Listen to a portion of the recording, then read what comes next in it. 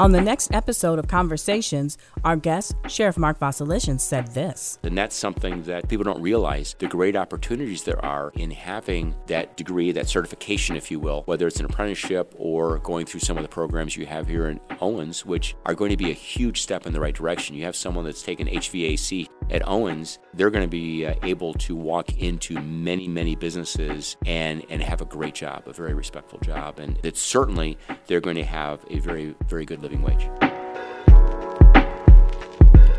I want Owens to succeed because the better Owens does, the better we're going to be able to recruit people, and the better trained the people we hire are going to be. So it's important for me to be involved. Number one, give back to the community by being involved on different committees and boards, because I serve on quite a few, including the several here at Owens. But we recruit from here, and we've hired many other graduates from Owens.